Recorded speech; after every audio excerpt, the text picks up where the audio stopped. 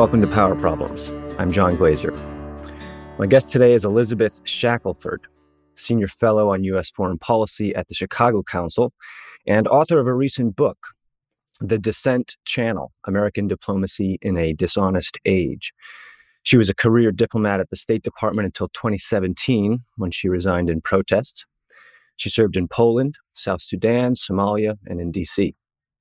Elizabeth, welcome to the show. Thanks for having me, John.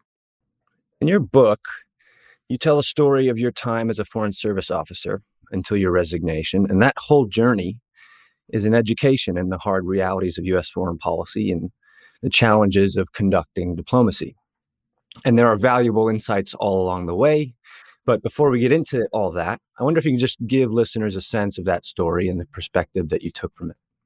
So yes, in a word, I started out as a U.S. diplomat, very naive about our role in the world. I was thrilled and excited to get my dream job to go and be part of the civilian army, bringing American greatness to other countries. And it didn't take very long to realize that not all of that was great, even in our own national interest. I went in. I've been working in the field, so I was pretty familiar with how U.S. embassies worked. I had been a consultant for U.S. aid projects for about 3 years before I joined the State Department, and that was where I got intrigued by the idea. I felt that the folks working on the policy side really had the greatest opportunity for influence around the world, and for using U.S. tools and influence to really strong ends. So I left a world of legal and regulatory consulting on international affairs and joined the State Department, excited to go to developing countries to see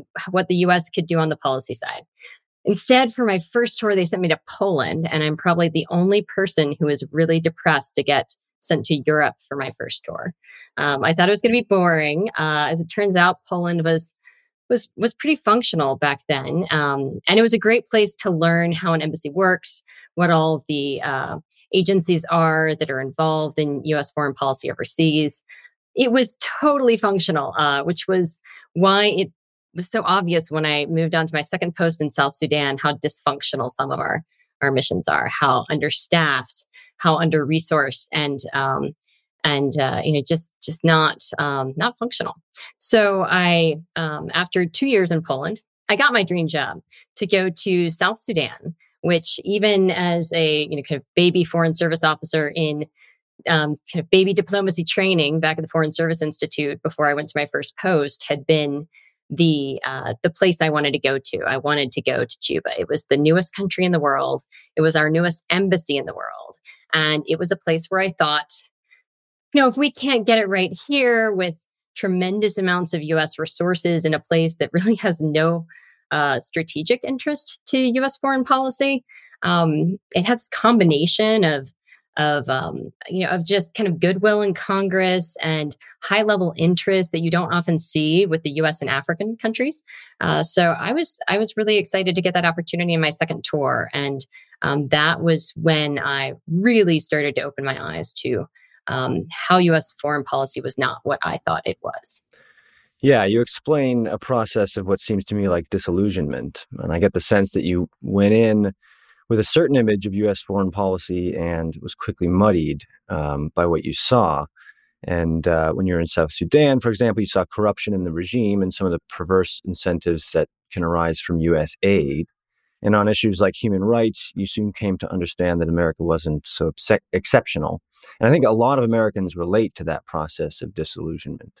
So talk about how it is that you came to this work with that idea, and why the idea, which is so popular and I think so prevalent among ordinary folks who aren't nerds like us on U.S. foreign policy, and why it's so drastically different from the reality. I probably had greater expectations for our role in human rights than even most Americans do. And to this day, it shocks me to look back and think of how blinded I was to where we really were coming from. Because, I basically came of age in the War on Terror years. We saw, and I was very critical of a lot of what we were doing in the name of counterterrorism efforts and U.S. national security. So looking back, it seems pretty silly that I had these expectations that in a place like South Sudan, we would be so altruistic. But it comes back to, if we couldn't get it right in South Sudan, where could we? And when I was in Washington preparing to go out to post and doing the rounds as you do with the different desk officers and different NGOs that are involved in and lobbying for activities and actions in South Sudan, I was largely kind of fed this narrative, and it was this good guys versus bad guys narrative of, the Sudanese civil war and the Southerners being the oppressed and they're fighting for their freedom. You had this big lobbying effort about with kind of a Christian lobbying effort and which combined forces with the human rights lobbying effort that wanted to end this really long-running civil war. They wanted to protect the Christian Southerners from oppression from Khartoum. And that really aligned with U.S. interests opposing Khartoum. And but it really seemed like a pretty clear picture of good and bad, good versus evil, I guess. And I was coming in just a couple of years after South Sudan's independence, which was this great foreign policy accomplishment of the U.S. government that seemed like it was just for good purposes. We weren't getting a lot out of South Sudan. So it took very little time once you arrived on the ground to realize that narrative was not very accurate. And I'll say it was maybe in my first week, one of the staff at the embassy, he was Equatorian. And I remember Equatorians are the small kind of collection of smaller ethnic groups in the country who really have largely stayed kind of outside of the big war between the two largest ethnic groups, in this civil war, most recent civil war, the Nuer and the Dinka. And I remember him telling me that things were better when he was in Khartoum because he wasn't a second-class citizen there like he was in Juba. And it blew my mind because, I had been fed this narrative that we were helping the Southerners fight against Khartoum, and Khartoum was the bad guys. And that was when I started peeling back the layers of the onion and realizing that story that narrative I'd come to Juba with was really not only oversimplified, but really false in a lot of ways. So that's when I started, which was quite early on, just taking a closer look at, the different ethnic conflicts that were going on, even then, pre-war around the country, and started asking, why we weren't asking harder questions about the government's role there. So it was a surprising period, but it happened really just within weeks of me arriving. What's the kind of official logic behind we really need to support this regime, whether it's South Sudan or some other case? We need to give them U.S. aid and maybe other forms of support, but kind of looking away from the stuff that maybe if we were up to our own standards would require us not to support them. What is the justification? Why do they feel it's so necessary? So there are a lot of countries where we can easily point to other U.S. national security interests. So Somalia was my last posting in the Foreign Service. And that was, while I disagree largely with how that has driven our positions in Somalia and in other countries in the region, at least people could logically point to saying, well, we need to partner with them on counterterrorism, so we're willing to look the other way on other issues. And that's the case with a lot of countries in this region. Uganda and Kenya and Ethiopia all provide troops that help us fight terrorism in Somalia, for example. So that's often the issue. This was why South Sudan was such a curious case for me. There are no other conceivable ulterior motives there for the U.S. government. Yes, there is oil. It is not very important. It is not very high quality. It is not something that we have focused on. Sure, there are some U.S. businesses involved, but that really was never what was driving it. This is why I find the case so interesting. And this is why I've concluded that inertia is a really strong part of our foreign policy. What often happens is that we choose winners, we choose losers, we choose people to support, and we choose partners. And in the African continent, this has happened over and over again. On particularly our kind of democratic initiatives, We like to make simple narratives that are easy to sell. We like to choose our partners, and then we are with them through and through. You would think that we were not a very powerful country with how little we are willing to push back on some of the actions. South Sudan kind of falls into this category, but it certainly wasn't a new activity.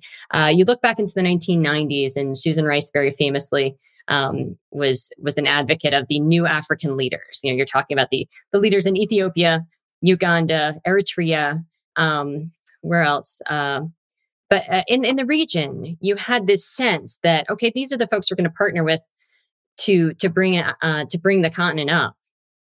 And once we'd selected them as partners, it's not as though they could do no wrong, but we were just very hesitant to be critical of our friends. And this happened in South Sudan.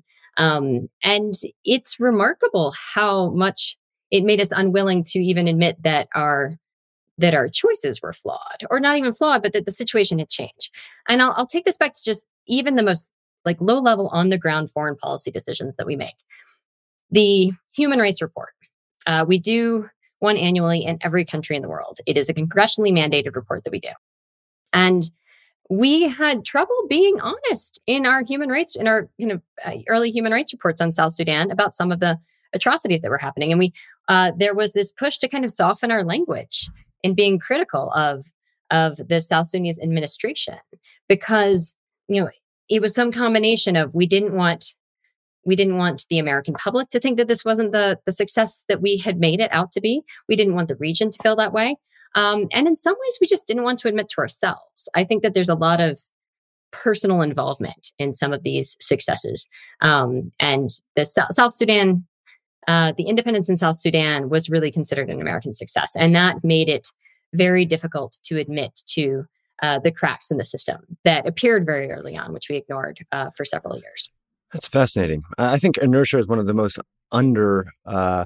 rated problems with the way we carry things out. There's almost a kind of path dependence that arises out of initial decisions and, a combination of politics, protocol, and, the simplistic heuristics that we use to describe our role in the world.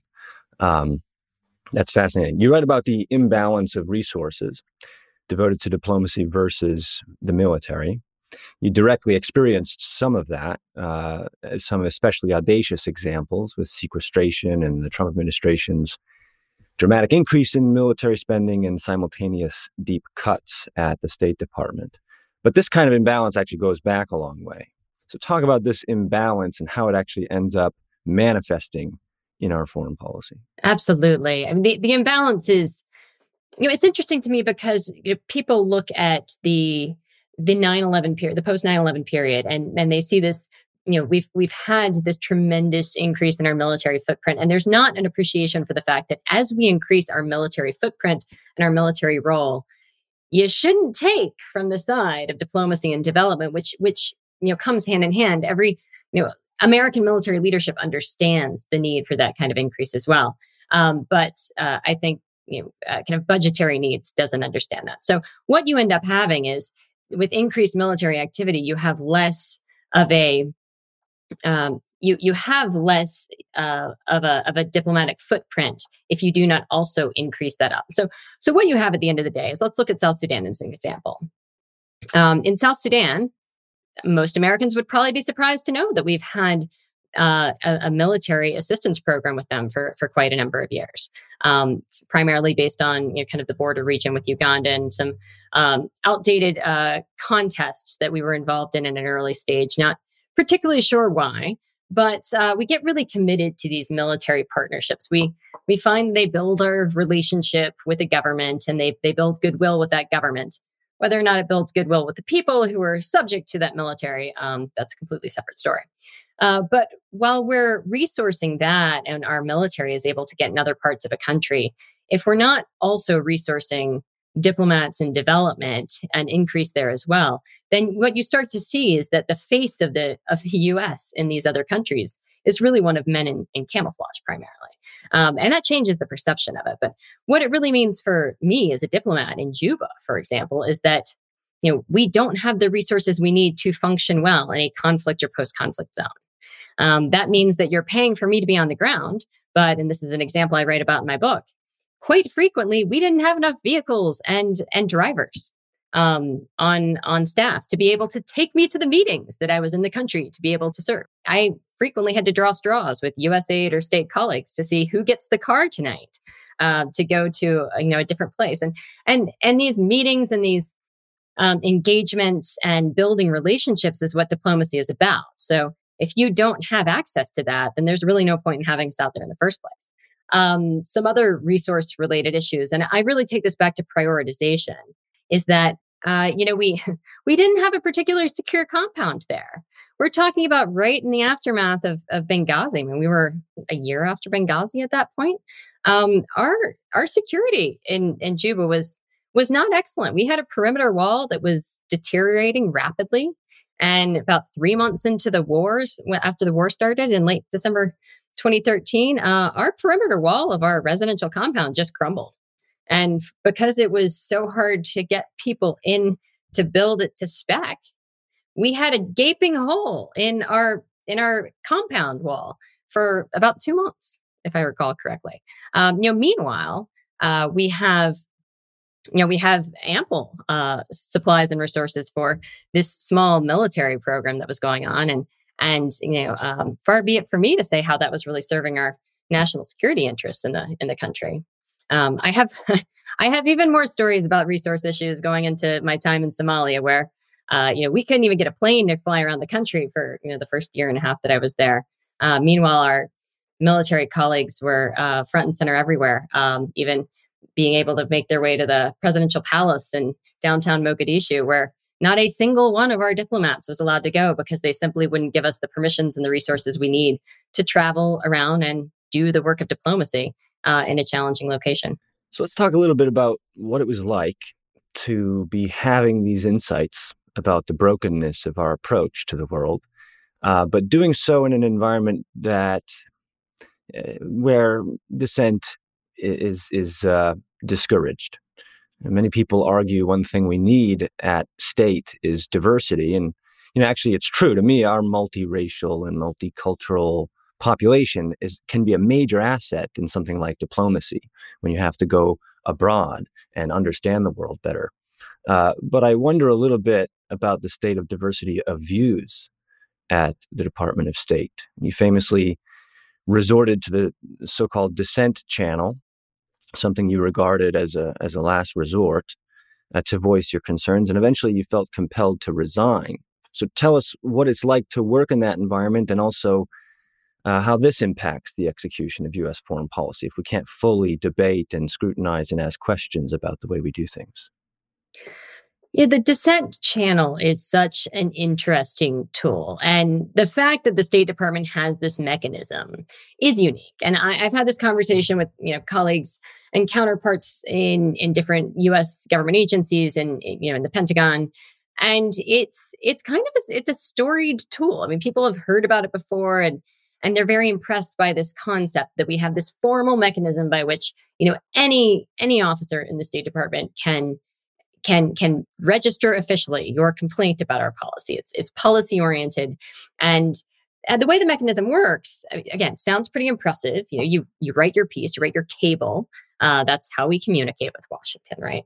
And you submit it through this particular channel, and then it gets distributed, and it goes to the secretary's desk in some form or another. It goes to several other high-ranking officials, and someone is required to come back with a formal response. So somebody is at the very least inconvenienced enough to have to write something to formally respond to your complaint. What I found in practice, which again, should I be surprised? No, it's not as though I filed a dissent cable and should have expected a response back. Yes.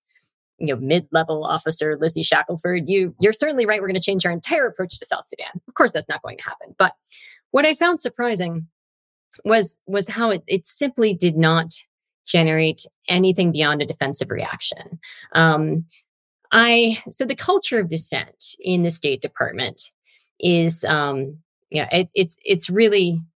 it's just not a natural thing for diplomats. Diplomats are, we're trained to kind of be problem solvers. We're not trained to, kind of spur on problems. We're trained to smooth things out and prevent things from making it to front page news. I mean, that's our role. So, kind of personality wise, the idea of dissent is not really one with the diplomat. And then you go to kind of the culture of how we get promoted and moved up and placed in new assignments, and a lot of that depends on your we call it the corridor reputation. So if you've got the reputation of being a troublemaker, you're not likely to be somebody that the people are keen to take on to important assignments. And troublemaker is a synonym for scrutiny or asking legitimate questions. Pushing back against the prevailing Washington view is one way to put it. And for me, again, I came in with these perhaps Pollyannish views that, the State Department was this great place of, of thought-provoking, challenging ways to take on new problems. I remember the blood telegram, the famous blood telegram. Yeah, exactly. Which, if anybody's interested in this topic, the blood telegram is a great story. It's a great book on it. And I had read about these ideas of pushing back and trying to change policy, but when you get on the inside, you find that even again at this kind of small level, and this is what I try to show kind of lay people on the outside of the institution in the book, is that it starts right at the ground level. I was a junior diplomat, and I was trying to write cables raising concern about the lack of accountability and human rights violations happening. And this is even before the war. And I'm trying to push these up, and I'm getting, the language kind of edited out to the passive voice. Crimes were committed, atrocities were committed. And I'm like, these were the soldiers committing those crimes. Like, why can't we say that? But it starts early, and it goes on at every stage. And there's this tendency to try and kind of maintain our ability, I guess, for, kind of our credibility to be able to ignore these problems as they get bigger and bigger. Our ability to turn and look away. These are tragedies that happen. These aren't offenses and crimes that have been committed by governments that we're supporting and their personnel. And if we don't write it down and we don't start believing it, then, it isn't so. We can justify a way around it. So getting back to kind of the dissent mechanism itself, there's the big dissent. There is filing a dissent cable. There is trying to officially register dissent at the higher levels. But then there are those small dissents that happen throughout, right? And they aren't always smiled upon. I will say I've had mentors throughout who have told me, we're not going to do what you're suggesting right now, but you keep it up. You keep pushing back because, it's going to matter. And you keep making your bosses answer tough questions. You keep making them explain that away. But I found that the most effective dissents for me were long before I used the dissent cable. There was when I was filing the Child Soldiers Protection Act report. We have another congressionally required report. We have some great laws that require us to actually pay attention to human rights. We just have really big loopholes to get around them. So this was a few months into the war, and we're doing the annual report on the use of child soldiers in South Sudan. And lo and behold, they've been getting a pass for a couple of years. And my reporting is they're even here in town. We can see them. They are using more child soldiers now. Under this law, the Child Soldiers Protection Act, we're required to have consequences, to have sanctions, to have implications when we find that there's been a use of, or in this case, an increased use of child soldiers in a country where we're giving military aid, and assistance to the military. So that was one of those earlier occasions where, I was tasked with writing up the waiver so that we could continue giving military assistance to this government. Rather than have these automatic sanctions that come through if we propose that they're having these issues. And that was one of those times when I said, no, I'm not going to do that. And you are not applauded for doing that in the State Department. And a move like that by a junior officer is considered troublesome. And I was told by someone in my leadership at the time that would add to my corridor reputation, and that would make me look like a troublemaker in the future. So I learned early on that dissenting was not popular and was not likely to win friends and allies in the State Department.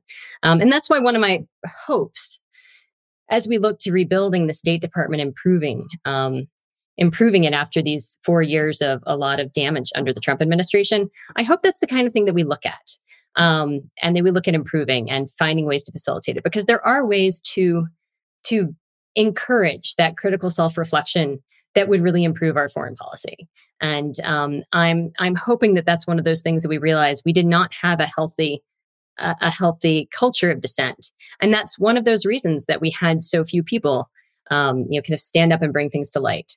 If you look at, I'll wrap up with this. If you look at the example of the first impeachment of Donald Trump, which was over a relatively small issue, assistance to Ukraine and using that for political purposes. We had a handful of people who came forward under subpoena.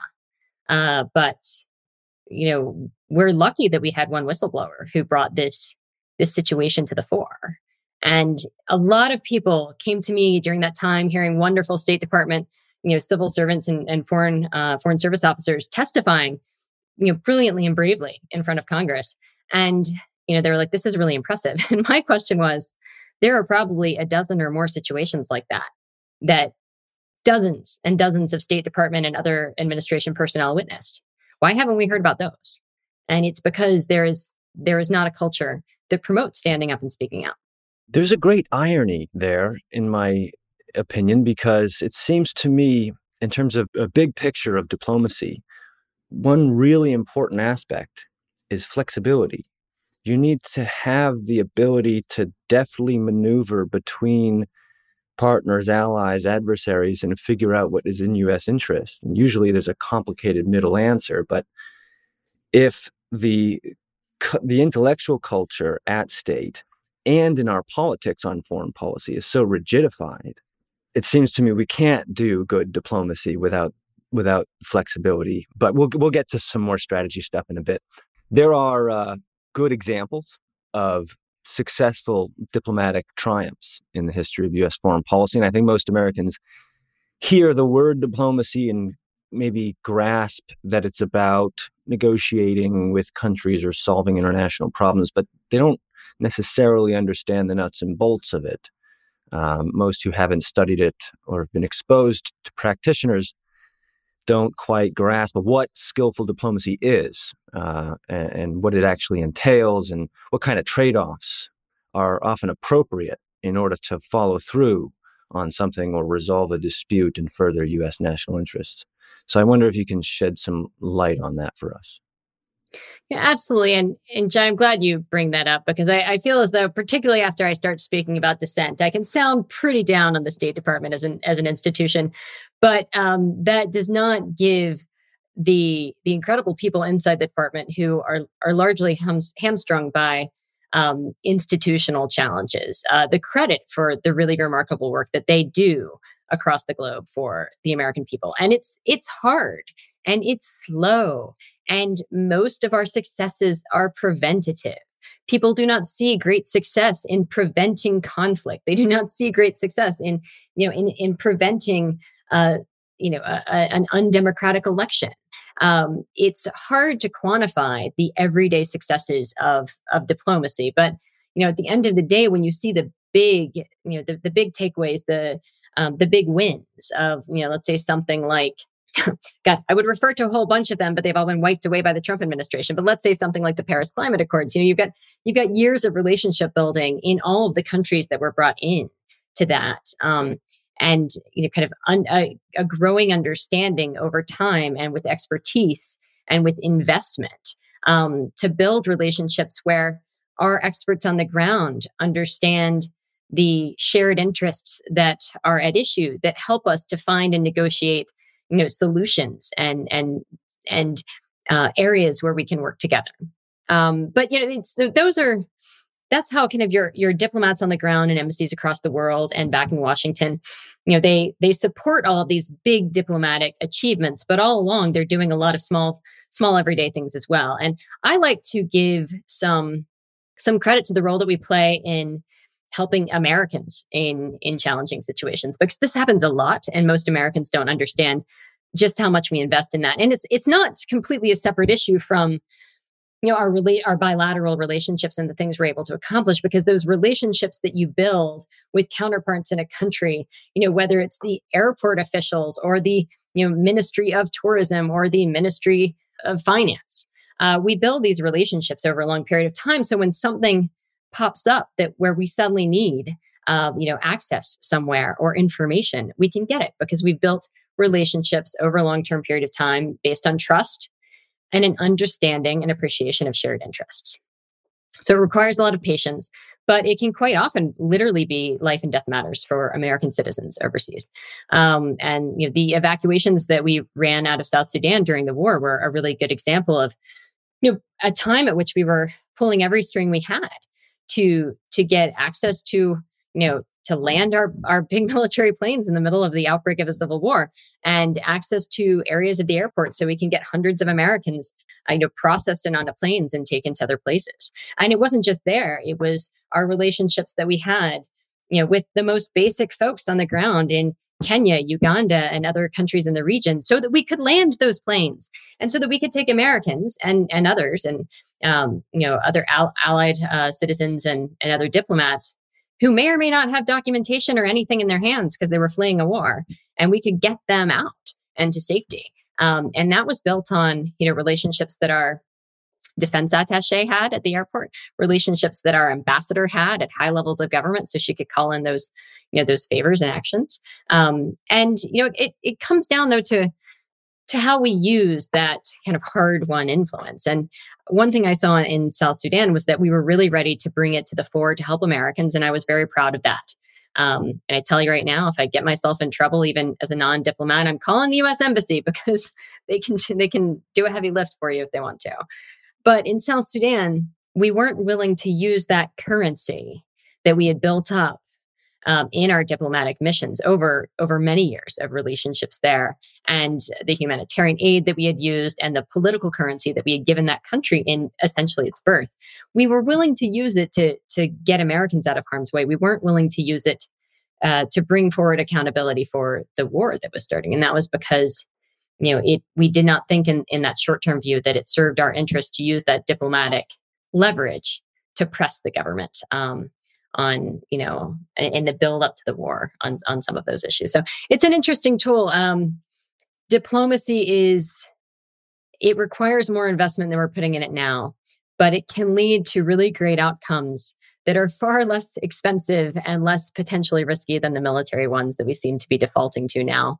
On the usual. That's important. What you just said is important because most Americans do not understand it. And I think part of the reason perhaps that we're so reliant on the military way of doing things and not the diplomacy one is sort of what you said. It's almost like it's hard to politicize diplomacy for domestic political benefit. And it seems like even the wars we've lost and made quagmires out of are more well considered than even the diplomatic triumphs that we've had. But I mean, Biden's approach on foreign policy and on several issues it leads me to be rather concerned. I mentioned this flexibility thing earlier, and I'm thinking about Iran. Here's a situation in which we backed out of an international agreement that was codified by the United Nations Security Council. We imposed economic warfare on Iran as punishment for their full compliance with this deal. And because of the inflexible position that the Biden administration is in, they feel they need to placate our allies and partners in the region, like Israel and Saudi Arabia. They feel they need to placate political hawks on Capitol Hill. And I think that concern is preventing them from doing a more diplomatic and straightforward, I think, problem-solving approach, which would be to move first or accept Iran's offer to move simultaneously. And on China, I think also he's sort of boxed in on domestic politics to adopt a much more provocative and confrontational approach. So how do you assess the way the Biden administration is engaging in diplomacy? There are some better areas. I'm thinking of the pledge to stop support of Saudi Arabia in its war in Yemen. But overall, how are you seeing it? I'm glad you mentioned the situation with Iran, because what I keep coming back to there is that it's like a 6-year-old's level of fairness makes it very obvious that we broke the promise first, so we need to show up. So I'm befuddled by that. I'm not befuddled politically by where the Biden administration is, but I feel as though it's a really bad it's a bad omen for this idea that we can really regenerate our diplomacy and put that back in the lead. It also, I mean, a lot of what the Biden administration and President Biden himself are saying are speaking, are saying the right words and the right messages about, we're going to put diplomacy first, and we're going to reinvest in the State Department and rebuild it, and we're going to reshore our democracies around the world and take a leadership in that again. I mean, a lot of that sounds good, but I haven't really seen any moves so far that suggests that we're really going to change dramatically on kind of status quo ante-2016. I do see a lot. I mean, I think the difference in messaging alone is meaningful from the Trump administration. Absolutely. It's important to at least acknowledge the importance of our allies. But I worry about some of the signals that we're sending. One being that there really is not going to be any attempt to reduce the size of the military budget. I think that as long as our biggest tool by just a massive amount is military, it's going to be our go-to. And that's what's happened over the past couple of decades. The military has become our tool of first resort because it is well resourced, it is very visible, and politically it is a lot easier to demonstrate action with a military strike than it is with a big effort on diplomacy. And that gets back to that kind of short-sightedness and inertia of foreign policy, which I don't see signs that the Biden administration is going to shift significantly from that. I worry that we're going to continue talking a big game, but not demonstrating a change that our values are really a part of our foreign policy. And by this, I do not mean going out and intervening anywhere that is not following values that we support. But I think it does mean things like, yes, we are talking a bit tougher on Saudi Arabia, but we're still not able to sanction the individual that we have fully decided is responsible for a very heinous crime on a global scale. I think that should have been a no-brainer on some level. I worry that the strike in Syria, without even consulting Congress, is a demonstration that there isn't going to be a shift away from, willy-nilly use of military tools and military aggression by an executive. I was quite hoping to see some sign that we'd be willing to rein in some of the liberal use of our military. Those signs, particularly in the last week and a half or so, frankly, had me a little bit down. Now, that said, I'm going to stay optimistic because I feel as though there are some areas where there could be a big difference. And if there is meaningful reform done to the State Department and we are able to depoliticize a lot of our foreign policy, if we are able to put civilian foreign policy back at the lead of our relationships overseas, maybe some of that can gradually change. But for me, I think we need to really hone in on accountability, not only of our allies, but of our own foreign policy tools.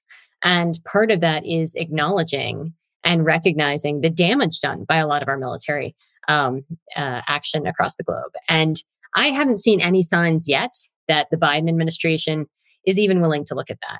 These statements that we're going to end endless war, but keep a small special forces unit out there. I mean, that's just a way to make it less transparent what we're doing. It's not a way to reduce our engagement in conflict, and it's certainly not a way to lead with diplomacy and peace in the world. So I'm hopeful that we're going to see some change, but I don't see any signs of a real shift in and leading across the world with our with force and fear instead of by example. I'm curious about your thoughts on the connection between strategy and diplomacy.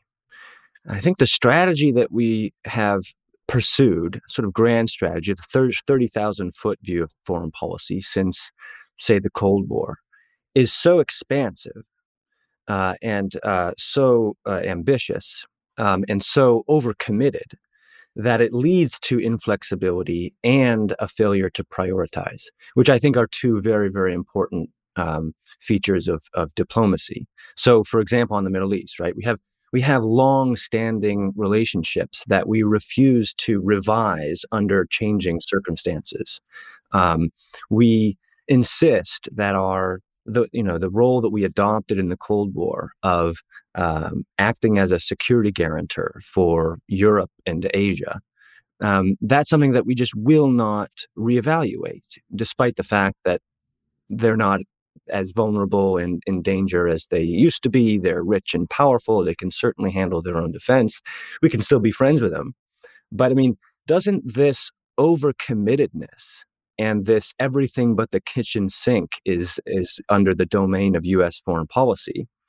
That means that, we're engaging in South Sudan, but we're also engaging with, every other country in the world at a level that it makes it difficult to prioritize and to be flexible on these things. So, do we need a new strategy? I mean, is it the case that diplomacy can't really serve a strategy that is inherently militaristic? I mean, it must be. We're the global policeman. So, what do you think about this? Yeah, I do think that our strategy is inherently militaristic, and that automatically precludes robust diplomacy in a lot of these places. I have no problem with us being in every country in the world. I think we should be diplomatically. And I think it would be a hell of a lot less expensive to have 800 diplomatic posts instead of 800 military posts across the globe. I also think that it would be a far more valuable investment because, frankly, diplomats like me are a lot less likely to accidentally drag us into a new war than my military colleagues.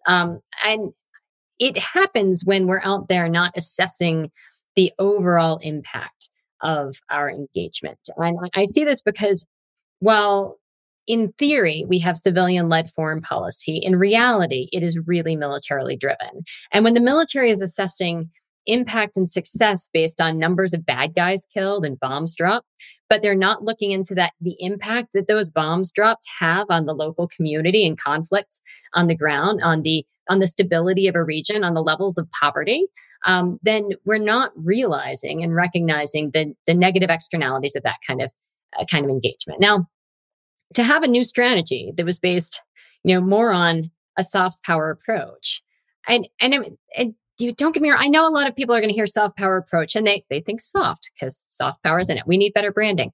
But that said, China's really going all in on soft power. I mean, they have moved in on the economic engagement across the globe. And even on the African continent, they have an embassy in every country. You know who doesn't have an embassy in every country? The United States. You know what has started to shift even in my adult time as working on the continent over the last 20 years, I've been off and on living in different African countries. I have seen that shift in the perceptions of China and its role from being one that was really transactional both ways to, sure, we want them to build us a stadium, but we still want to watch American movies. And that's still what we aspire to be, to a place where today more African students are studying in China than are in any other parts of the world. And that matters. That impression and that relationship matters. And it's really not expensive for us to push out across the globe and lead by example. It might seem like a big increase in a State Department budget, but if you compare that to anything in the military, it's practically nothing. So it goes to reevaluating what we prioritize and taking a look at a much longer term view, which we used to do in a lot of ways. Back in the days of the U.S. Information Agency, we invested a lot more then. During the Cold War, we invested in the information game out there. And, it did matter. And we had a very different view of the United States overseas. And that positive view where other countries, citizens in other countries want to live in a place that's more like America does serve our national interest. And it does so at a much cheaper cost than, accidentally starting decades-long wars. So I agree with you. I think we do need a very different strategy. It needs to be flipped entirely on its head. We don't need to be out there policing the world. We need to hold ourselves account for the harms that the last 20 years of US foreign policy have done. And I have not heard us do that.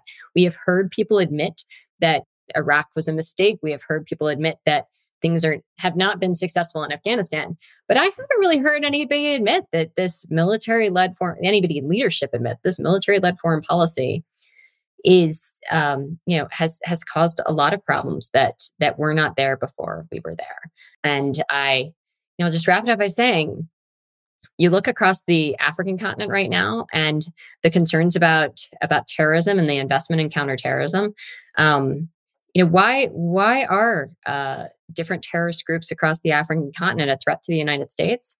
They're a threat to the United States because they're going after places that are, occupying and dropping bombs in their homeland.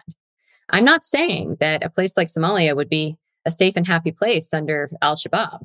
But if we're justifying it because we're trying to prevent attacks on the United States, I don't think dropping bombs there is helping us in that regard. What kind of ideas for reform at the State Department and in our foreign service practices would you like to see? What kind of approaches make sense for improving the way we do this?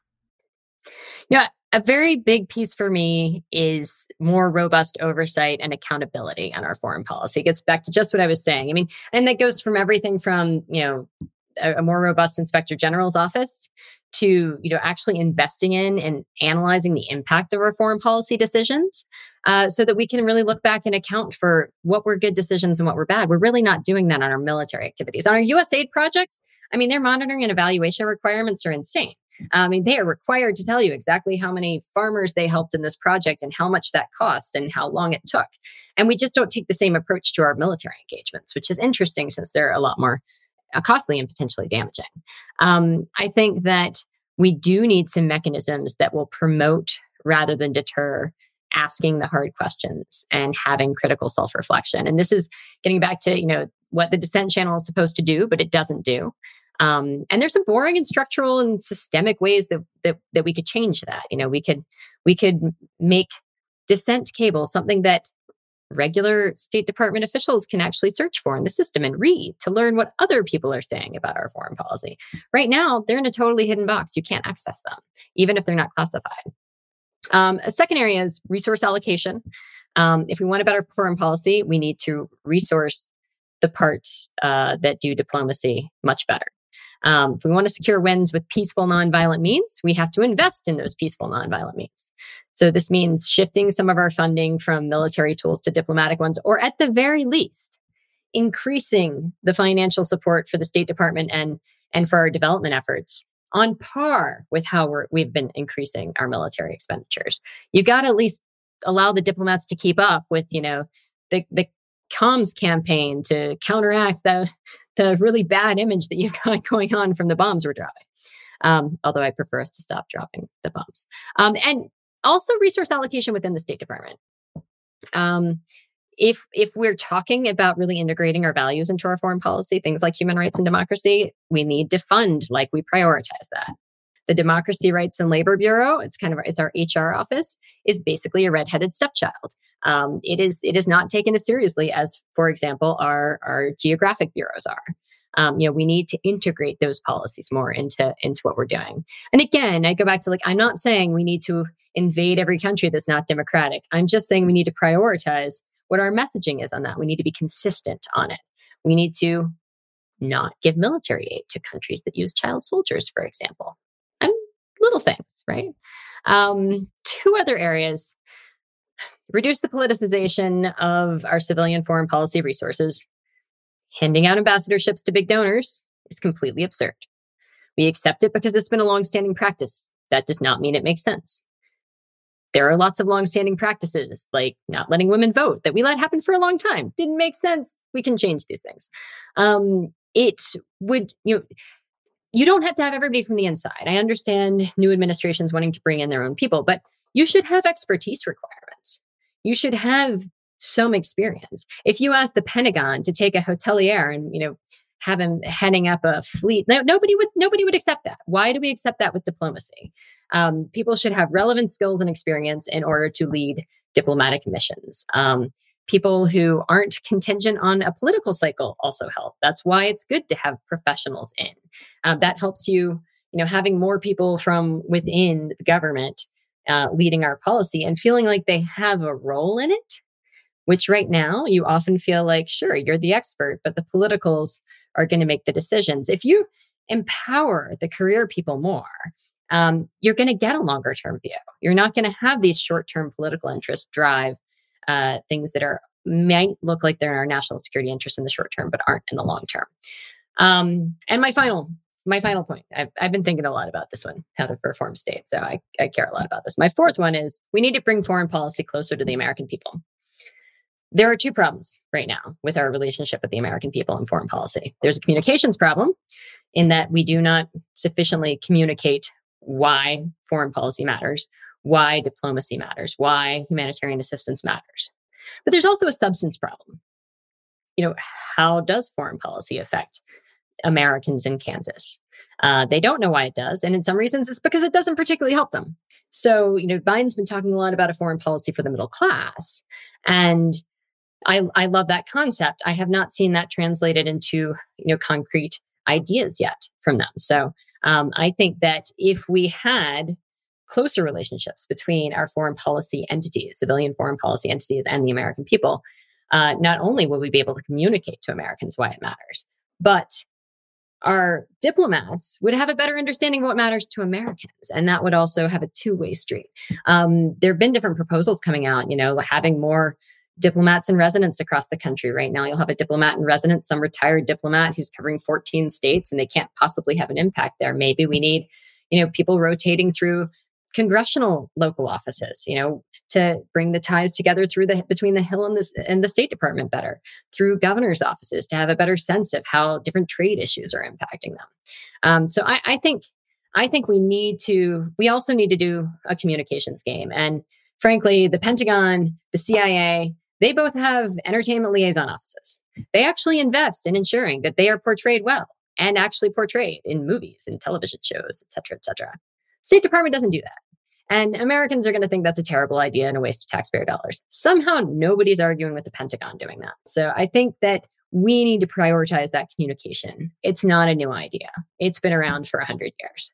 But maybe one day we'll do it.